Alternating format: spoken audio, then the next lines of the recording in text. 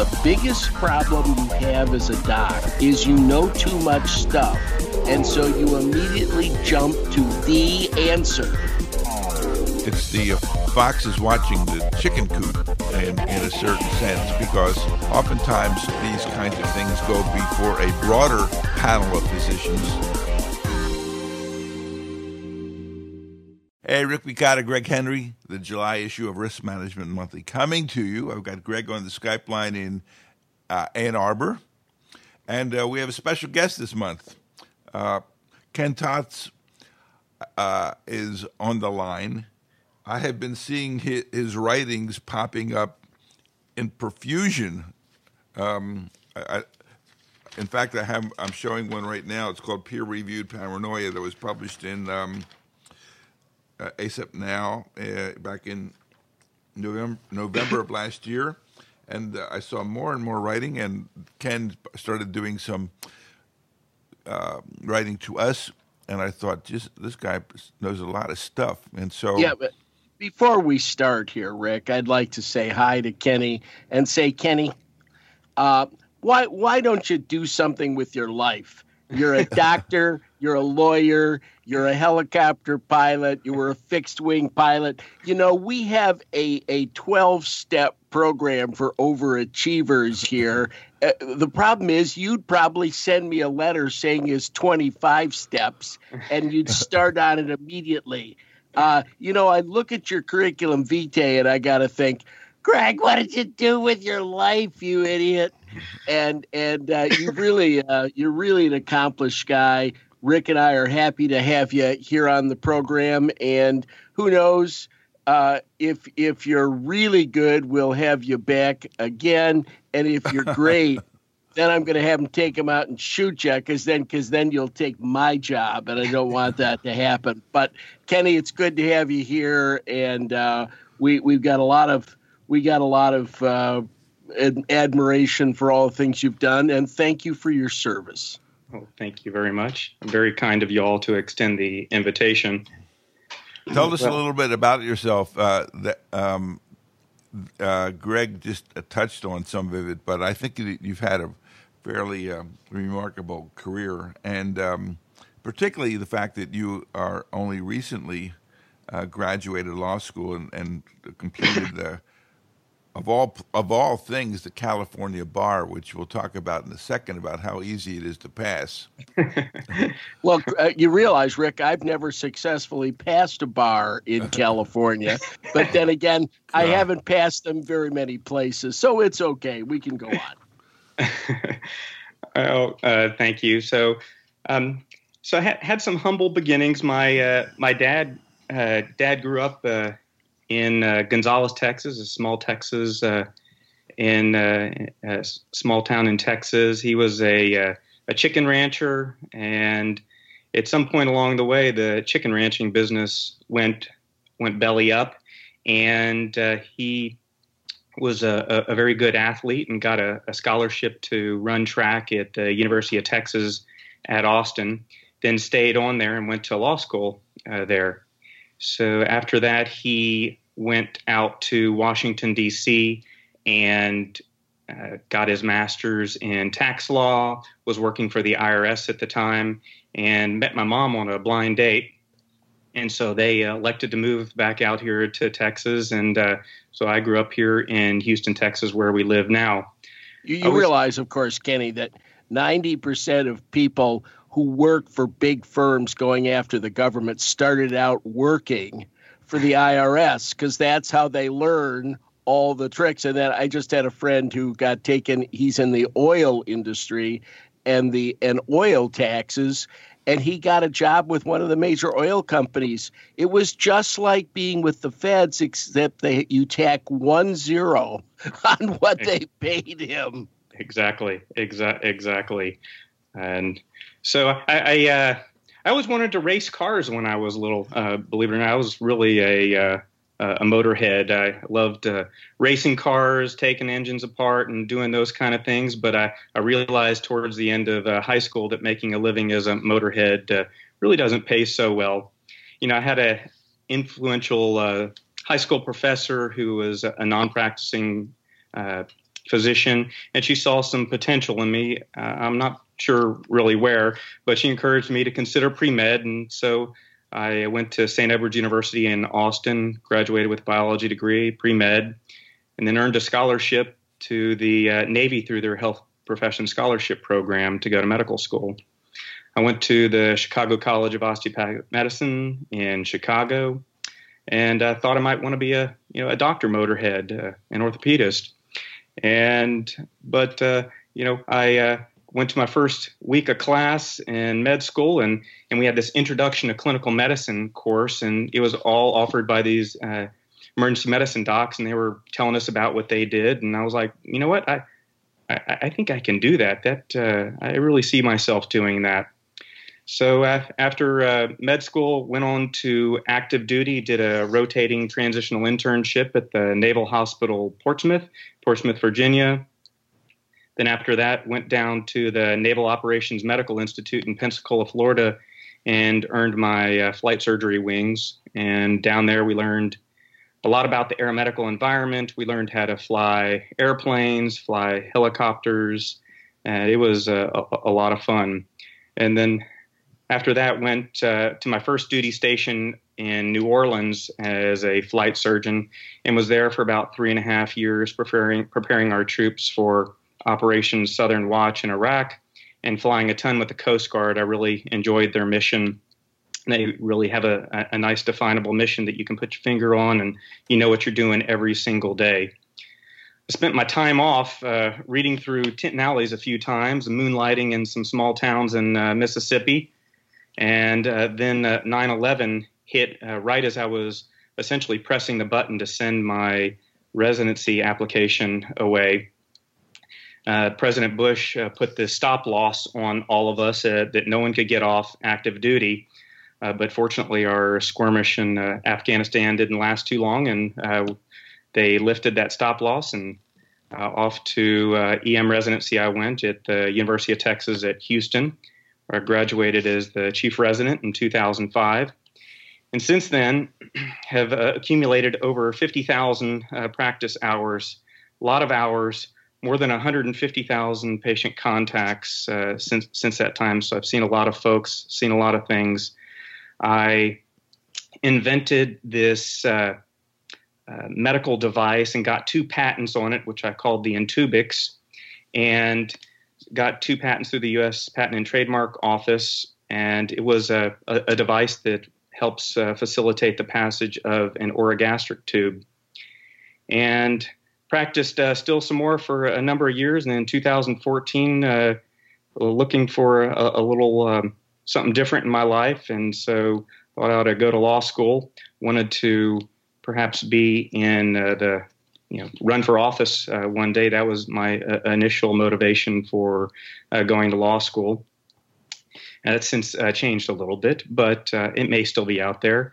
Graduated with honors last year, and then passed the California bar in February of this year, and celebrated my biggest accomplishment last month, my 25th wedding anniversary.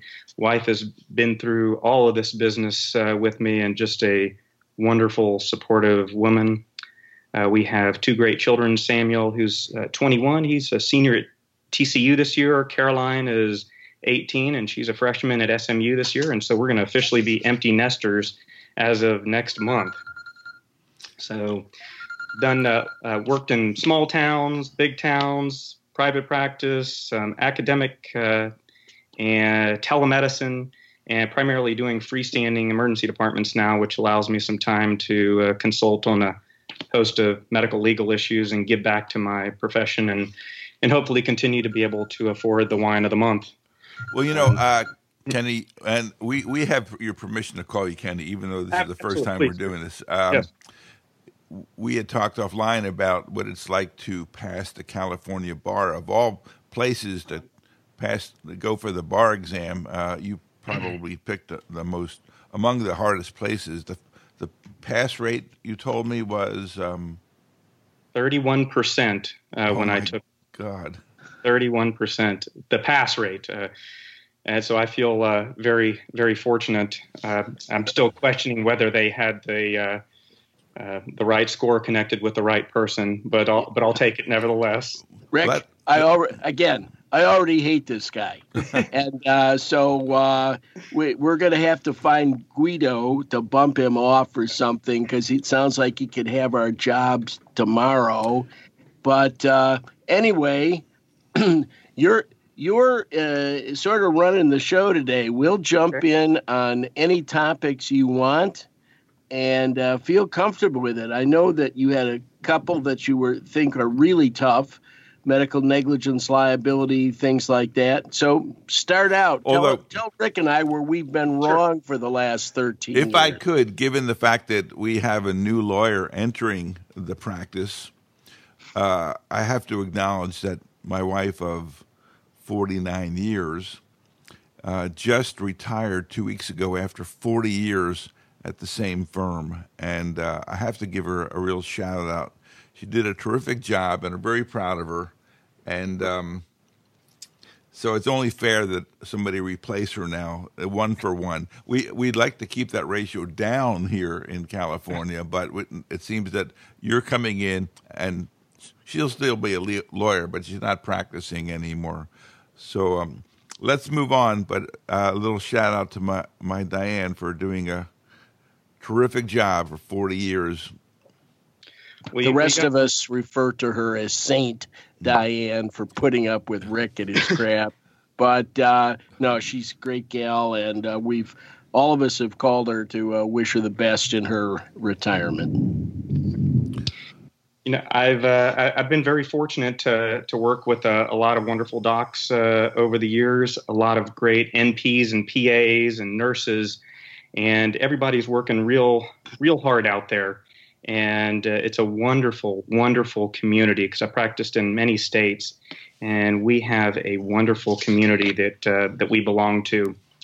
Now, you know what? Whenever I come onto a shift, I really look back to my days when I flew, and I analogize each of my shifts like it's a flight. So I may be the pilot, but everybody's on board the plane, and we got to get this plane to the end of the shift safely. And if the plane wrecks, we all die. So everybody needs to be looking out for each other. There is not an inconsequential person on the shift. The nurses need to look out for you. You need to look out for the nurses, PAs, NPs. We all need to look out for each other. So we call this in the flight industry sandbagging. So you can't sandbag on your flight. You need to be looking out the plane, looking out over the patients and seeing what's going on out there. And I can't stress that enough. And if you create an environment to your folks looking out for you, that causes the plane to go down and some people crash. So I have these 4 things that I generally look for that are the kind of the categorical risks that we face in emergency medicine. We've got medical negligence and liability and some EMTALA issues.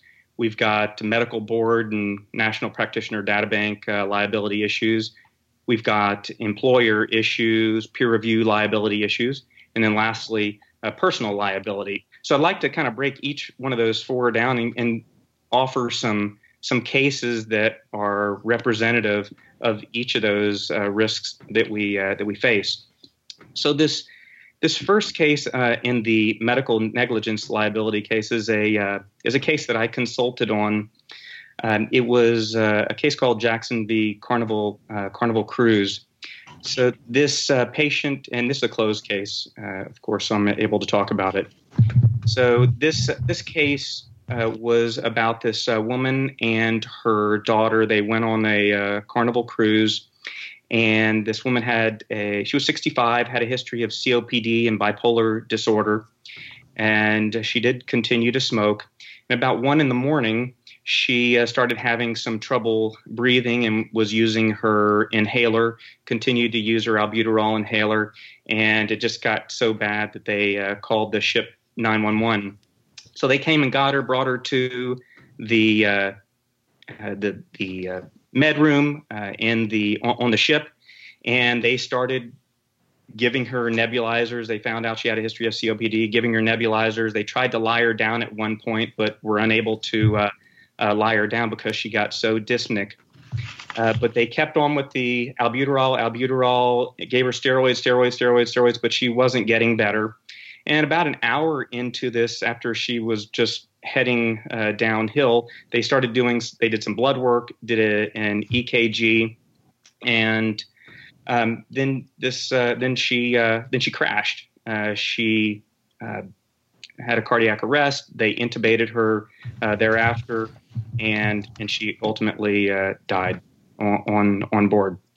So when I reviewed the case, I looked at the EKG, looked at the labs that were drawn, and this lady clearly had tombstones on her EKG. It was a clear STEMI that was unrecognized up front, and the doctor didn't recognize that this lady had pulmonary edema, and it wasn't COPD at all. So she had just a typical MI, but the doctor heard that she had a history of COPD and ran with it. And you all have talked about some biases in your previous publications, and so this is a great example of a anchoring bias gone wrong. And I'll let y'all if y'all have any questions, comments. That is a tough case because you can see going down the wrong path real easily. I mean, this anchoring bias gets us into trouble all the time. That's for sure. And here was a great case where, in fact, the diagnosis was clearly wrong. I don't, frankly, how much was going to turn this around in terms of the outcome, but was our doctor on the ship unable to make this diagnosis in terms of the interpretation of the EKG? Usually the computer will spit out the answer to you these days. So what happened there? Was there not a diagnosis by the computer of acute myocardial infarction? That's a good question. Well, first of all, the EKG was done about an hour after the initial presentation, and the EKG machine that they have does not provide a computer interpretation. And on this particular EKG, there was no documentation on it. Usually when I get an EKG, I'll sign it and time it.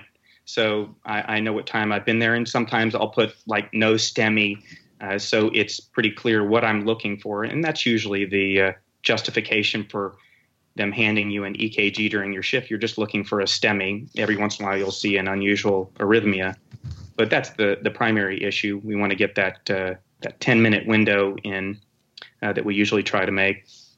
I think that in emergency medicine, Pat Crosscarry is the anchoring bias guru who every time I've seen him at any meeting, at any event where we've spoken together, he says the biggest problem you have as a doc is you know too much stuff and you've seen too much stuff, and so you immediately jump to the answer, which maybe if it doesn't meet all the criteria, meets 6 of the 10 criteria or that sort of thing, without stopping to think, God, is there something obvious going on in front of me?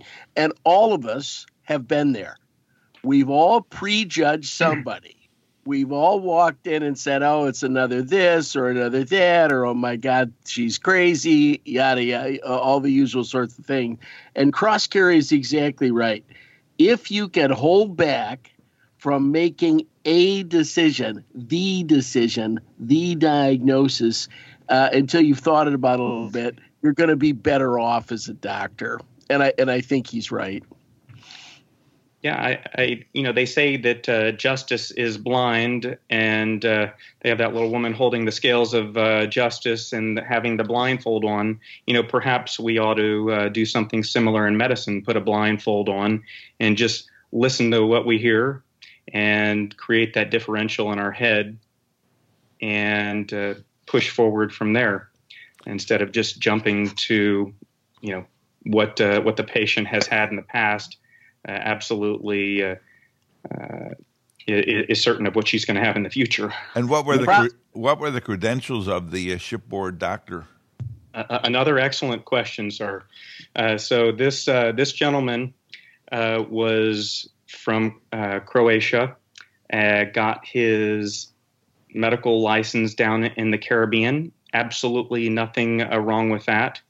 But did an internship at a questionable facility and nothing beyond that, and had worked as a chelator and some other say no more odd jobs.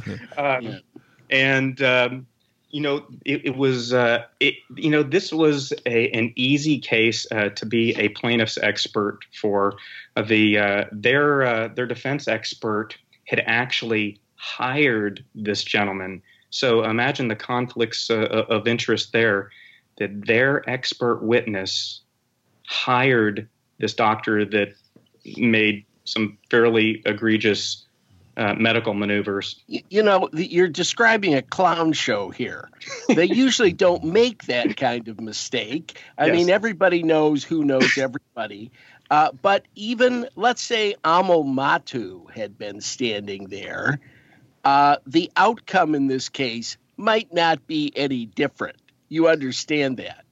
That MIs are MIs in the middle of the ocean. If you think you're going to take her to the cath lab, think again. It's not going to happen. That would be a major helicopter liftoff to someplace like Miami that has these kinds of facilities. So even though we may not like certain of the decisions made, let's just all be honest here that if we'd been sitting there, she could be just as dead as she is now. Another great observation, Dr. Henry. This person was traveling up the Mississippi River at the time of her incident. Oh my! I think it was 5 to 15 miles from my last duty station in New Orleans. Okay, the biggest Coast Guard base in the world was a few minutes away, and New Orleans has certainly a plethora of cath lab capable hospitals. And on the ship, by the ASEP cruise ship medicine standards, they have to have lytics on board, and they did. So they had lytics on board. Mm-hmm. And the availability. So you give them their TNKs or TPA or Retivase or whatever your lytic of choice is, and you call for transport either by the Coast Guard or if you call the Coast Guard, they will say, hey, this is something that we can handle, or they can triage it to one of the local. The local private firms, and they'll come and pick you up off the boat very quickly. But the issue is she had no chance. She lost a chance to do well, and I think she had a pretty good chance given her proximity. Had she been out in the Caribbean or someplace else, well then I may have been a little bit more lenient. But this was she just had all the right things in place, and the autopsy definitely showed that she had an MI. And what was the dollar settlement? It was confidential. Actually, it was due to go to trial last month. Excuse me, and they settled before trial, which was smart. And I'm sure it was in the 7 to 8 figure range. This was just not going to be good, and certainly bad publicity for big company like Carnival. Well, there's some as if Carnival needed more bad publicity. Well, there are some take homes here that would be fairly generally applicable. Basically, I mean, there are people who work in areas. We see them all the time now that people go to these PA and NP courses that we're doing, who are in the hinterlands, in Alaska and places where transportation is really very limited. In terms of maybe it's a bad winter and helicopter's not going to be able to land, maybe it suggests that that some core training. I mean, whether this physician had ATLS, ACLS, those things would be certainly basic kind of thing to expect. And obviously, an EKG machine that doesn't spit out the answers got to be from the 50s, for crying out loud, you know.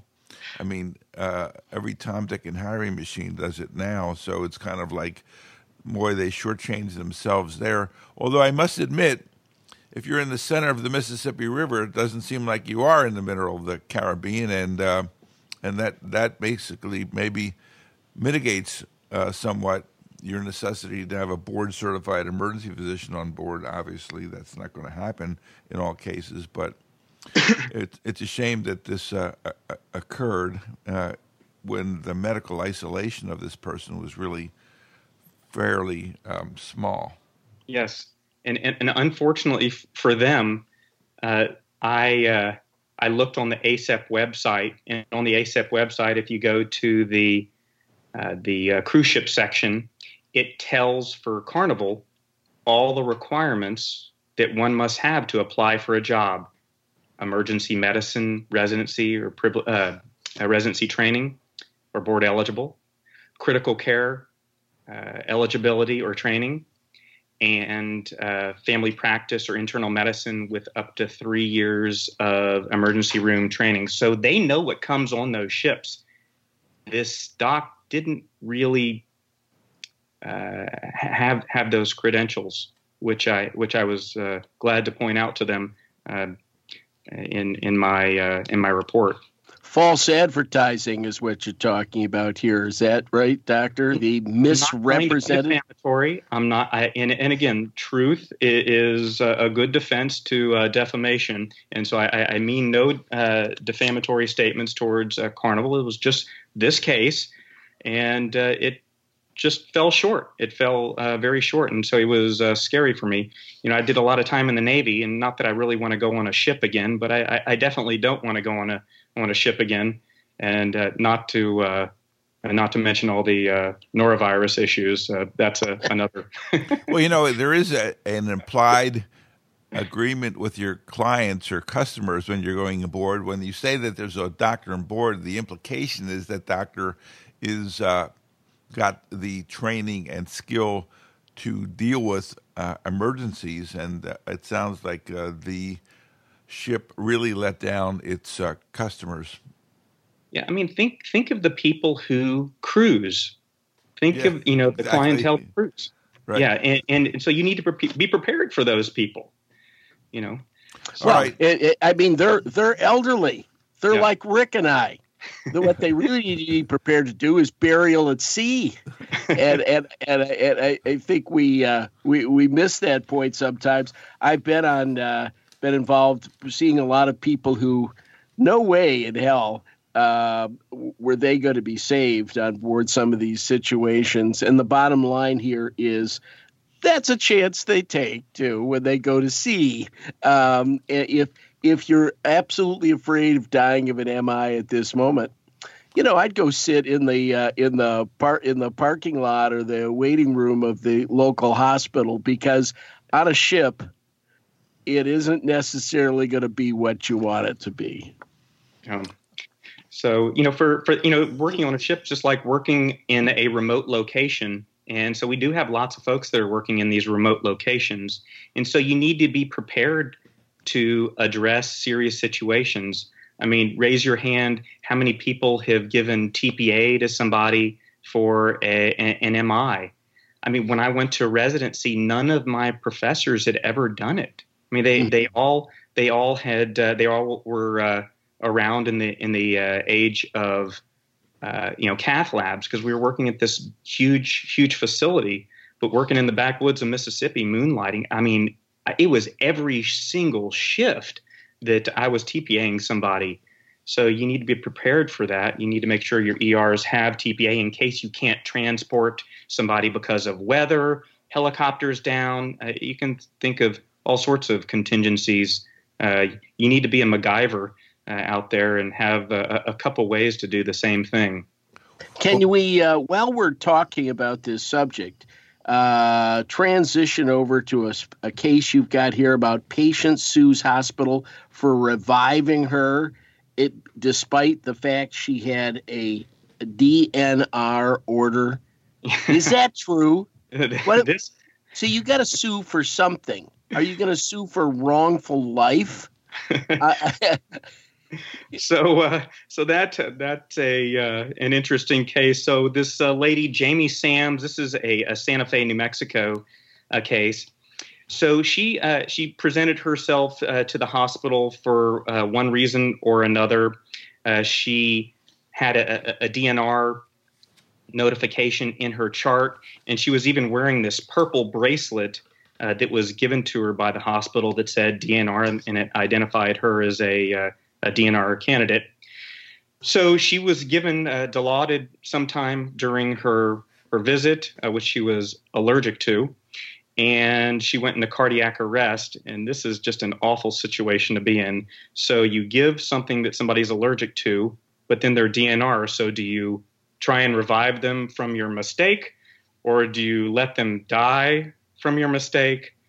And anyway, they elected to try and resuscitate this woman, and she did come back, and she's in chronic severe pain, has a constant disability and limitations, and has sued for unspecified damages. So this is one of those informed consent, following what people want to do with their DNRs. You can't take the informed consent argument like you would for an elective surgery to the emergent situation, because you don't know everything.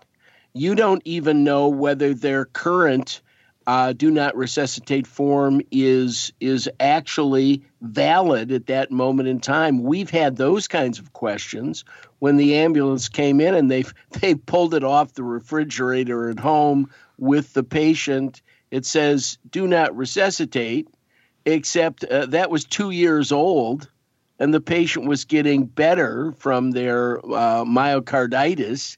I think it's a tough situation for healthcare personnel. You can always settle these things when the dust is kind of drizzled down here a little bit, but I would hate to send out the idea here that if you revive somebody, you have a chance of getting sued for the revival. Now, I understand getting sued if you did more damage, but wrongful life is tough to sue for, I think. Yeah, the unfortunate thing for the staff in this case is that the hospital had just given her this purple bracelet for a DNR that she was wearing, but by the same token, they had done something that had expedited her departure, and so it is very tough. I think in general, I would rather face the music for doing too much for a patient than not doing enough certainly under these circumstances. Well, this is also a rather unexpected event. It wasn't the natural progression of her disease that would have made her a DNR. This was a allergic reaction of sorts that wasn't anticipated, and which people could reasonably say, I think we can try to reverse this with the standard medicines. And so I think that you're right. I would have done the same thing, kind of thing. You're not just going to stand back and say nothing's going to happen. You've got another case here. I think we may have covered this case, but I think it's worth talking about again, about an obese patient who needed an MRI but couldn't fit into the local machine, and who just said, "Okay, well, follow up with your family doctor." Yeah, so that's the case of the MRI won't fly for the big guy from Portland, Oregon. And so this gentleman presents to the emergency department complaining of mid to lower back pain, fever, chills, elevated pulse, and elevated blood pressure levels. And this is sounding like another zebra. Well, wait a second. This described me 6 weeks ago, Rick. God, I'd hate to think that they wouldn't have done the study. Well, they didn't send you home, fortunately. But anyway, so the physician, it sounded like he or she was on the right track and ordered an MRI, but realized that this gentleman wouldn't fit into the scanner. So instead of doing something else, they sent the guy home and just, I guess, gave up. This is where you got your hand on your forehead. So 6 days later, the patient comes back, brought to the hospital by ambulance, and the same ED doctor is there. So now the same physician who had seen the patient suspects an infection, and then he has a neurologist come in and confirm that the patient was unable to move their legs. Like, they needed the neurologist to confirm that. So I need a second opinion. Yeah, right. Yes, this. So at this time, it sounded like it was fortunate the neurologist was there, because the neurologist had suggested, you know what, maybe we ought to go to another facility that has an MRI machine that is capable of imaging this gentleman. And lo and behold, he had this unusual diagnosis of a thoracic epidural abscess and was taken to surgery. Unfortunately, remained paraplegic and said, "I'd like pay me a 7 with 6 zeros behind it." So this has got some medical malpractice issues and EMTALA issues in it as well. I know y'all have covered EMTALA issues a lot, but you never know when you're going to get in trouble with the patient in a civil lawsuit or with the feds with an EMTALA violation. We have kind of beaten this spinal epidural abscess thing to death, but I can tell you that, to my knowledge, all of the major ER contracting groups are making it very, very clear to their clinicians that this is a condition that they need to be aware of. It is becoming more frequent. The outcomes are essentially always bad. Nobody recovers what they lost, kind of thing. And one of the things that you mentioned, I think, that is important is that this was a thoracic spinal epidural abscess, and that it is unusual to have thoracic back pain. Back pain is usually in the lumbar area, the area where there's a lot of flexibility, a lot of opportunity for, ligaments and that thing to be causing back pain. And the other issue is that you may have been able to get a clue on this, maybe not, by pressing on the spinous processes. Normally, pressing on the spinous processes will cause no pain, even if you have pretty extensive musculoskeletal pain, because the spinous processes are just pieces of bone, for crying out loud. But it's been said that if you press on the spinal processes and you cause pain by doing that, that should make you think for sure of this diagnosis. So pain, fever, thoracic back pain, nasty. So it's unfortunate, because all of these people, they don't die. They just have this huge amounts of morbidity that has to be dealt with for the rest of their unfortunate lives. Yeah, by the way, the number of jumbo machines is increasing in the country. But we've been through a phase, and certainly I was practicing in that phase, when there wasn't one. And what we did was we sent them to the vet school at Michigan State because they do cows, they do horses, they can do people. And actually, there are other things we can do. When you're up and you think you need the study, then I'd ask some other questions. Does another hospital have a jumbo machine that we can get the correct study with? Because it's wrong if you honestly believed on the first visit that they were compressing their spinal cord and not investigate in some way, shape, or form. And whether we realize it or not, in the old days, and Rick and I remember the old days, we used to actually do myelograms, not in a machine, but put a dye that ran up and down the back, and they shot X-rays. And neurologists and neurosurgeons would say, there it is, there's the spot. And it didn't matter how big the patient was. The myelogram in that case could actually do it.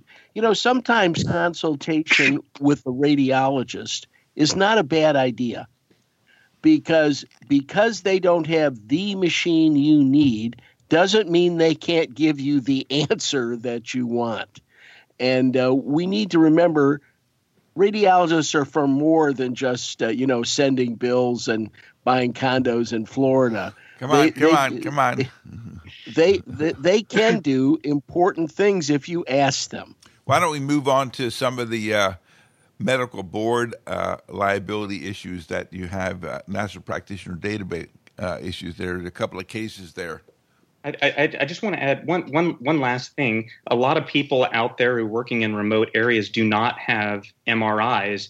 And so if you need to contemplate transferring somebody to get an MRI, start the antibiotics. And this is not an uncommon disease anymore. We have everybody getting transplants and all of these medications like Humira and things like that, HIV, that suppress the immune system. And so this is a much more common disease than it was before this new era of medicines.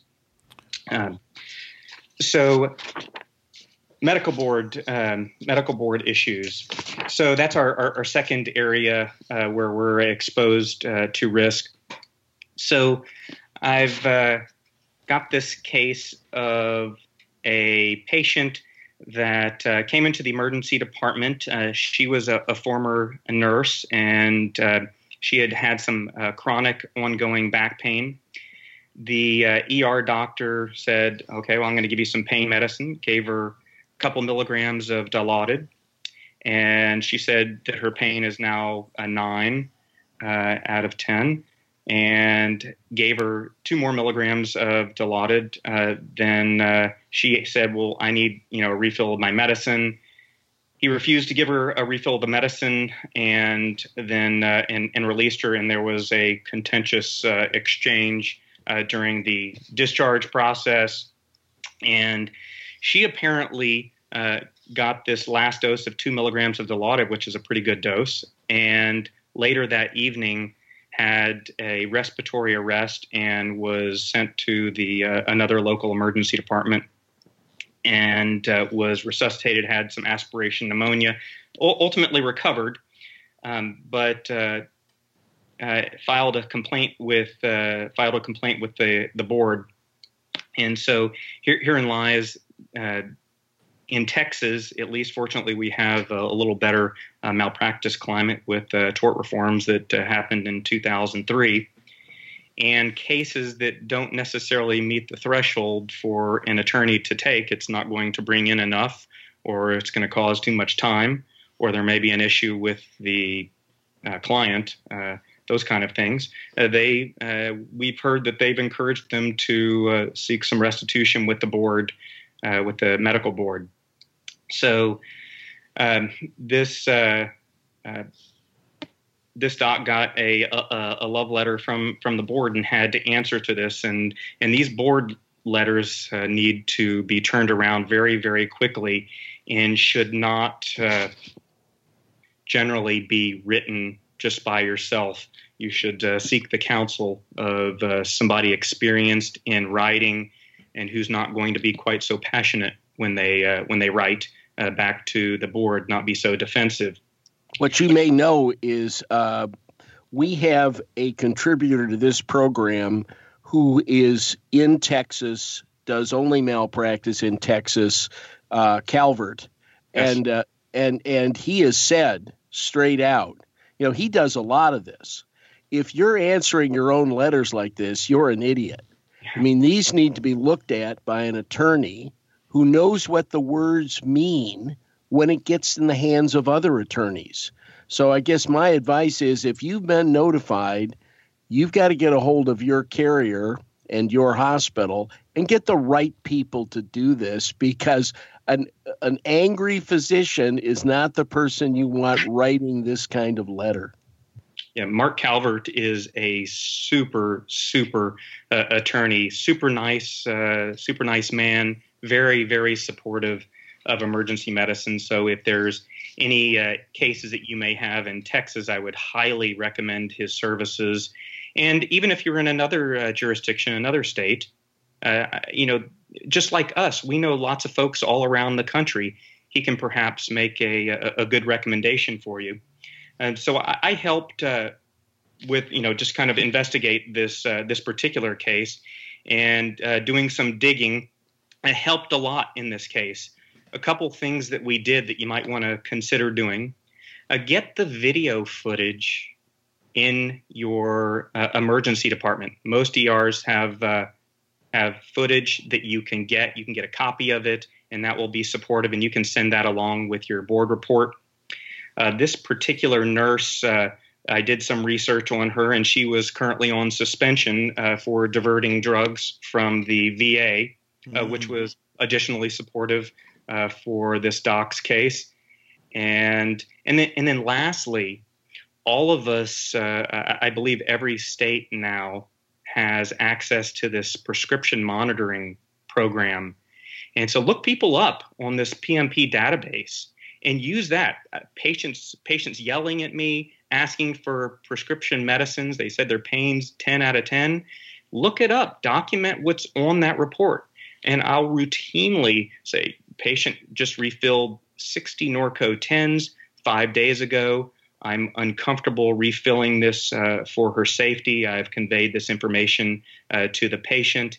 And when the board sees that you've looked and they see that corroboration and support for your case, these things just get dismissed at the first level. You don't want anything to go beyond this first level. It's so critical that things get disposed of at this initial evaluation. So that's where a really good attorney can give you a hand at crafting a letter back to the board. So I think that's it on this one. There's this next case is a medical board NPD. This is NPD liability in the National Practitioner Data Bank.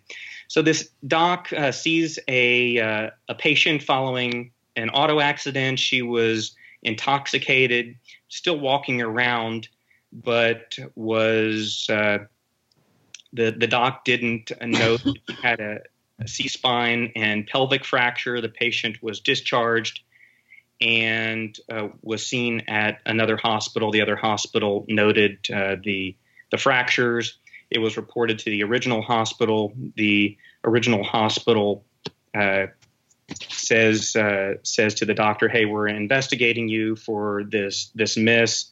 The doctor resigns their privileges, and therein you have the first issue there. So in 2018, last year, the National Practitioner Data Bank guidelines were updated and added some clarifications to the prior rules seen in prior years. So I'm just going to kind of go through some of these things which are quite relevant for everything we do. This was a misstep on this doctor's case, and should have consulted somebody before they made these decisions. It seemed, I guess in theory, you're like, forget it. I'm not going to expose myself to this. Seems like the right thing to do, but it exposes you to even more problems. So the most relevant clarifications in the 2018 updates are if you have an agreement to not exercise privileges or surrender your privileges, if you restrict your clinical privileges, that mandates reporting to the data bank. If you take a leave of absence while under clinical investigation, that gets reported. If you resign while under a quality review plan for clinical competence or quality review that lasts beyond 30 days in duration, that needs to be reported as well. Any state licensing or governing board that takes an adverse action against one of its licensees mandates reporting. Any adverse state licensing or board action that curtails a licensee's practice of medicine due to mental illness, alcohol, or drug abuse also mandates reporting. If you surrender a license but not under investigation for a mental illness or physical illness or simply entering into a substance abuse program, that is not reportable. And if you if there's a malpractice claim from a physician's corporate account, it is reportable, or from your malpractice carrier, any payment. So there used to be a threshold payment in years past, but now any payment that's made on your behalf is reportable. However, the caveat to that is if you make the payment out of your own private funds, that's not reportable. So if there's perhaps a small settlement, 5,000, 500, whatever whatever you quantify as being small, sometimes so you don't have to report that issue, you can just go ahead and bite the bullet and pay it. Let me ask a question. Is that binding? I mean, for example, let's say you've given Mrs. Smith a check for $5,000. Now, I'm not advising anybody do that. I mean, that's why we have lawyers, and that's why we have malpractice insurance. But it would seem to me that if an action came back, you would have to have the release on that written so carefully that somebody couldn't come back, because now are you providing evidence of your own guilt? I think one would have to be very careful about this. And again, the wording in law is the important thing. It's not what actually happened. It's what the words look like. And this would frighten the living daylights out of me. I don't know, Rick. What do you think? No, I agree. But I think this option of paying on your own in small dollar cases, you may decide that it's the better part of valor to pay 5, 10,000, whatever it is. Going to be a deductible business expense, I would think. And so if you're in the 50% bracket, 10,000 becomes 5,000. And if you don't want your name in the National Practitioner Data Bank, although I'm not quite sure how nasty that is. I guess it's, if you want to apply for privileges at some other hospital, that's going to be a bit of a hassle, that's for sure. So I think that's kind of interesting, the idea that you can and run that reporting by paying out of your own pocket. Yep. As a matter of fact, maybe we could get is Michael Cohen still available to help make surreptitious payments and kind of launder those payments, et cetera, like that, I don't know if Skype works through bars. You have a couple more cases here on the medical liability situation here, national practitioner, medical board liability. Yeah. So, and just one other thing is that a professional society like ACEP can report somebody to the National Practitioner Data Bank if they're, let me get the wording on this right. So they must report professional review actions based on reasons related to professional competence or professional conduct that adversely affects or may adversely affect the membership of a physician. The professional competence or professional conduct must nonetheless adversely affect or potentially adversely affect the health or welfare of a patient. So if the patient's welfare is in jeopardy, or I've analogized this in recent past, if perhaps an ACEP member is testifying in court, and they say, well, this is the standard of care. This is what I do. Of course, I give TPA to every hemorrhagic stroke. It's a standard of care. That's what you should be doing.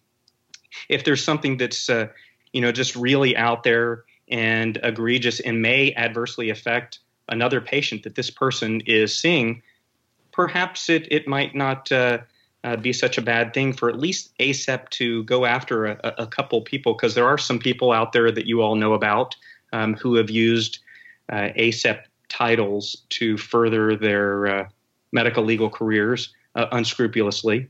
And so we need to look out for those people and rein them in. Well, it sounds like this is not an option that is required, that these that the ACEP. How can the federal government mandate that a professional society turn in one of its people who they have chastised for improper behavior that relates to medical care? Most of this is about egregious testimony. And so that doesn't mean necessarily that person who's testifying would, in fact, do that egregious that medical care. So it's not necessarily, under those cases, it doesn't sound like it would be reportable. Sure. And, if it's really under the auspices of a censure or a reprimand from ACEP, or they're admonishing the actions of that provider, then you're right. That would not be a reportable event. But if there's something that is involved in their professional conduct or their professional competence, but it says may affect this health or welfare of a patient, I don't know. It may be a little bit of a stretch, but nevertheless, you can threaten and maybe rein some people in. Yeah, I don't want to bring my my best Jerry Hoffman out here, but until I see some data on this, till I see some actions at various boards, there's 24 professional boards. I want to see some case law where they've tried to implement this and something's happened. I mean, they can change any reg they want or suggest anything in the reg, but until we've actually seen a case work its way through, you would agree that everything is speculation. It may be, in this case, relatively intelligent speculation, but it's speculation till we have case law. No, it's not going to happen. These organizations are very, very risk averse, and they don't want to put themselves out there in terms of jeopardizing, nice, big, fat lawsuits against them, for sure. Yeah, sure. Exactly. And that likely would happen. However, just to if you put the hanging gallows out there, perhaps that was the deterrent in the old days, and this may be the deterrent to just float out there. You don't necessarily have to use it, but using just the deterrent effect might perhaps be of some benefit. So let's move on here. We've got some, how about this this employer peer review liability. So this case, this Reginelli v. Boggs case, was a case out of Pennsylvania, and this was a case that prompted my writing of this peer review paranoia in ACEP Now last year. And I thought it was very, very interesting. So you have this EM doc who sees this patient for epigastric pain and sends them home. And lo and behold, they come back a few days later, and it's a missed MI. And during the discovery of the medical malpractice case that ensued, the plaintiff's attorney discovered that the medical director kept this performance file on many docs, including the named defendant. And now they want access to this peer review material. So every state has their own peer review statutes or laws that they will enforce on folks. But this Pennsylvania statute enumerates specific entities that are peer review protected. And the appellate court, the appeals court, affirmed the lower court's interpretation that the ER group did not qualify as a licensed healthcare provider under the statute, which was unfortunate. So they had to argue that the ER group was doing reviews for the hospital. Nevertheless, this did not succeed. And the court offered this. They said peer review done under the auspices of the hospital's peer review committee would have qualified, or a formal written affiliation with the ER group to perform the peer reviews. So the ER group, they were an independent contractor group. They were their own group. The hospital brought them on. They were not employees of the hospital, and so did not qualify for this peer review protection. This is a little unusual, but there are states that have very, very poor peer review protections.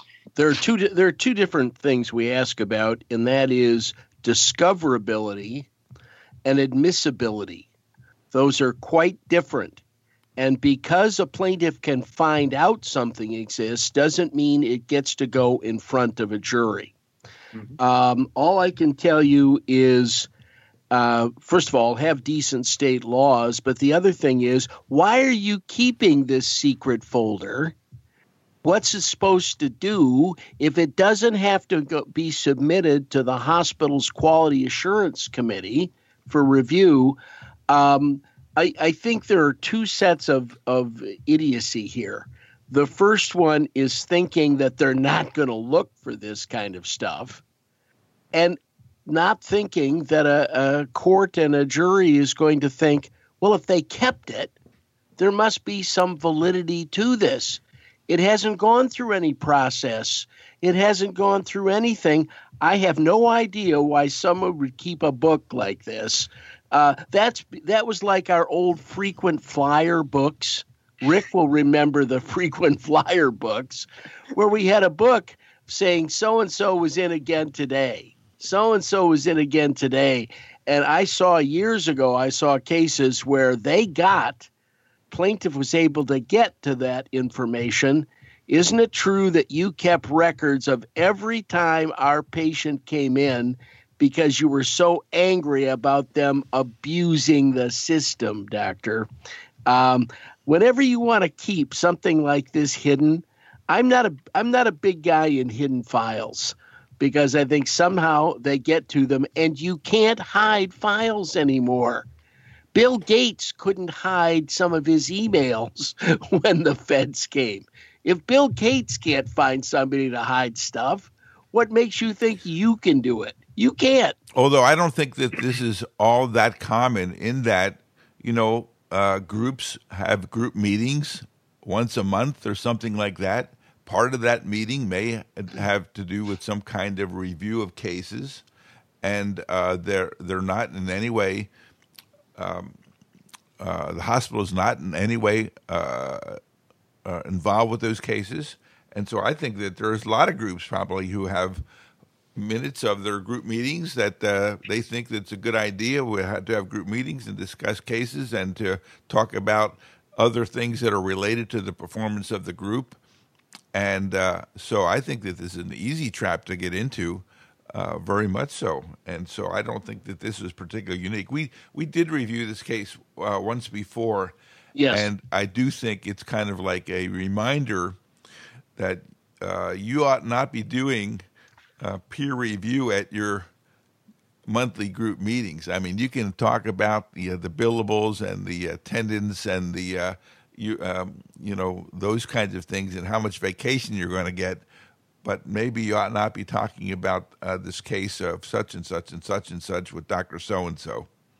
What we did was just had the group meeting, wanted to talk about anything we wanted. When we came to the quality assurance part of the meeting, we reassembled. and said, this is part of the hospital's quality assurance program, which is required. It was put on separate forms. It was typed up separately and sent in so that it was always covered with the exact same wording of the Michigan statute for quality assurance. The last thing I wanted was to have a fight like this with some attorney who wanted to get at our department's monthly meetings.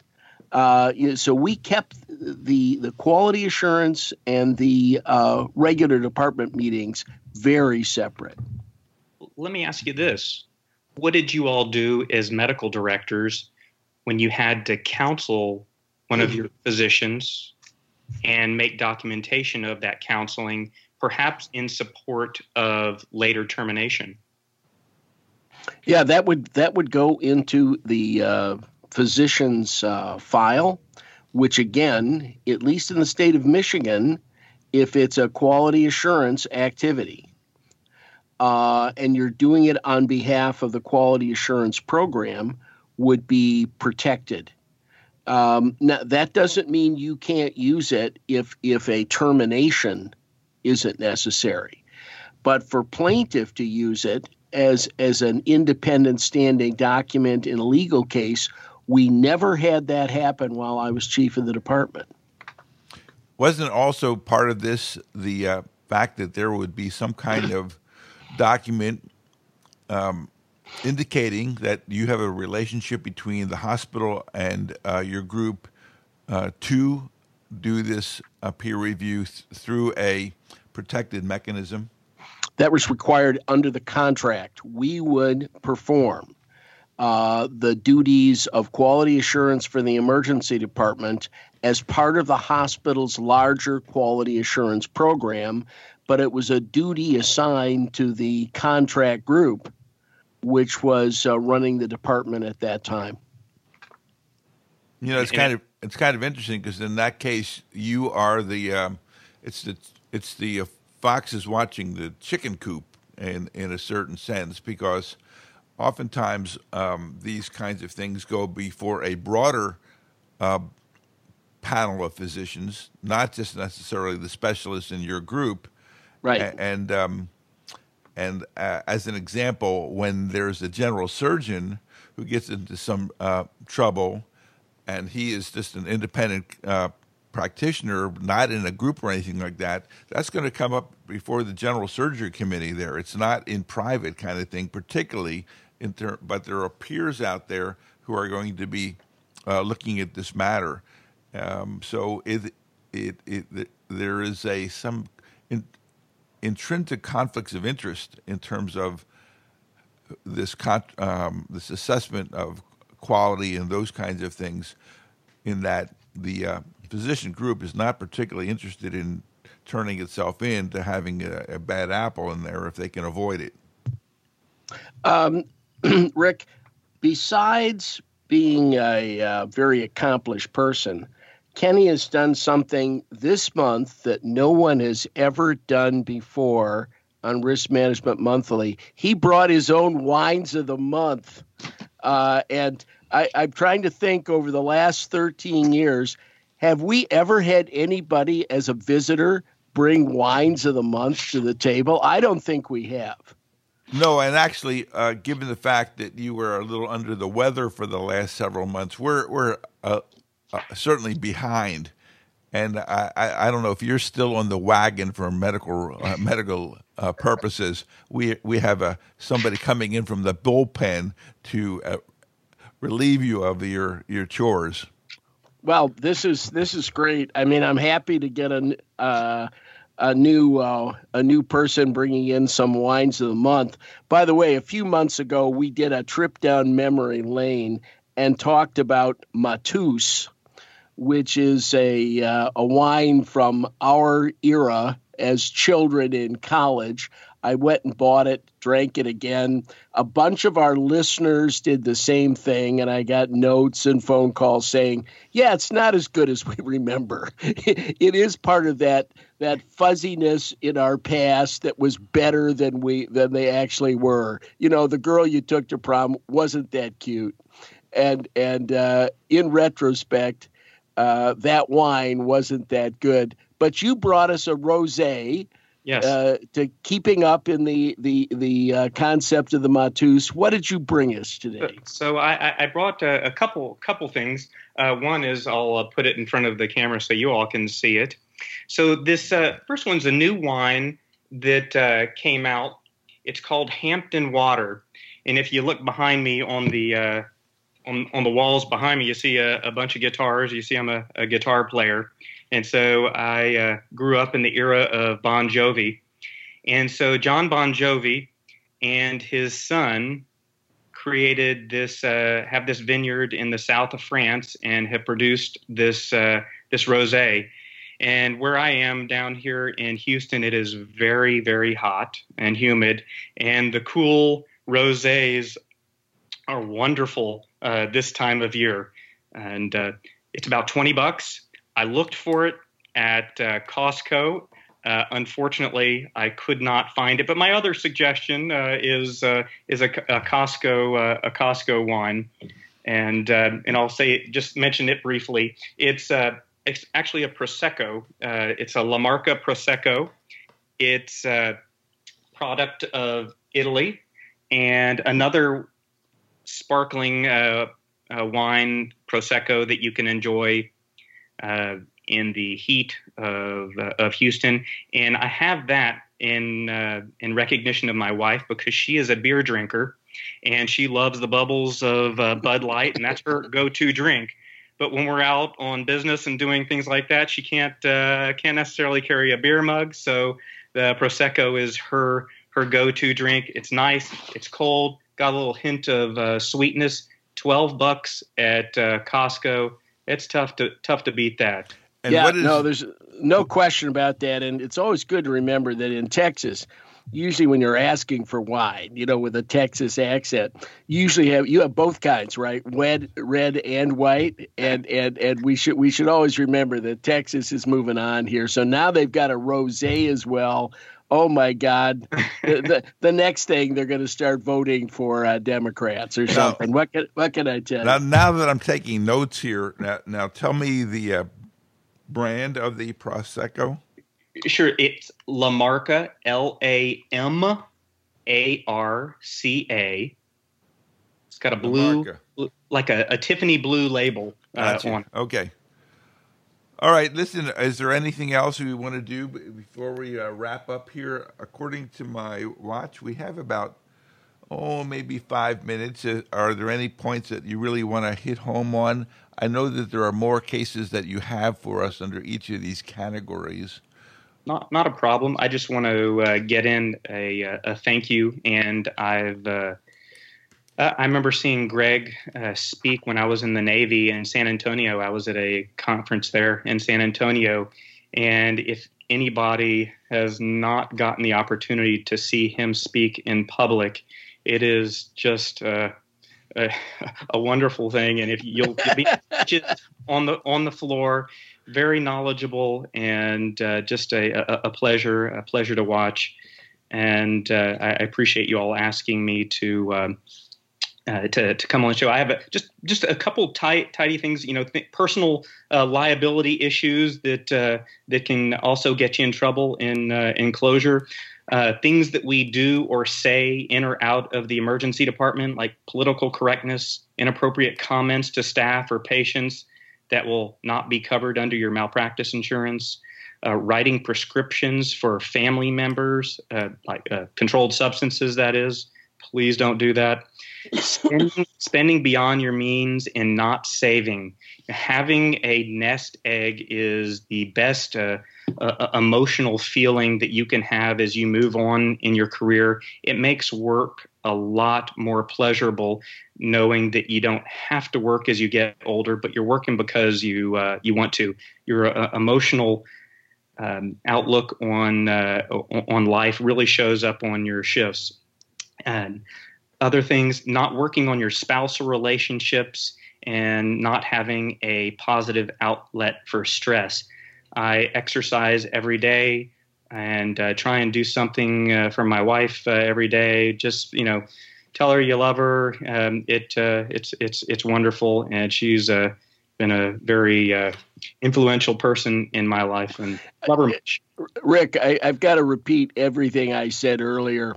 We got to take this guy out and shoot him because he's also a perfect husband, too. We really don't need you kind of hanging around here. I'm going to go home, have a large gin and tonic, and hope my wife never listens to this discussion. But, Kenny, we appreciate you now being part of the family here at Risk Management Monthly, and we may be calling you back to sit and comment on a few cases.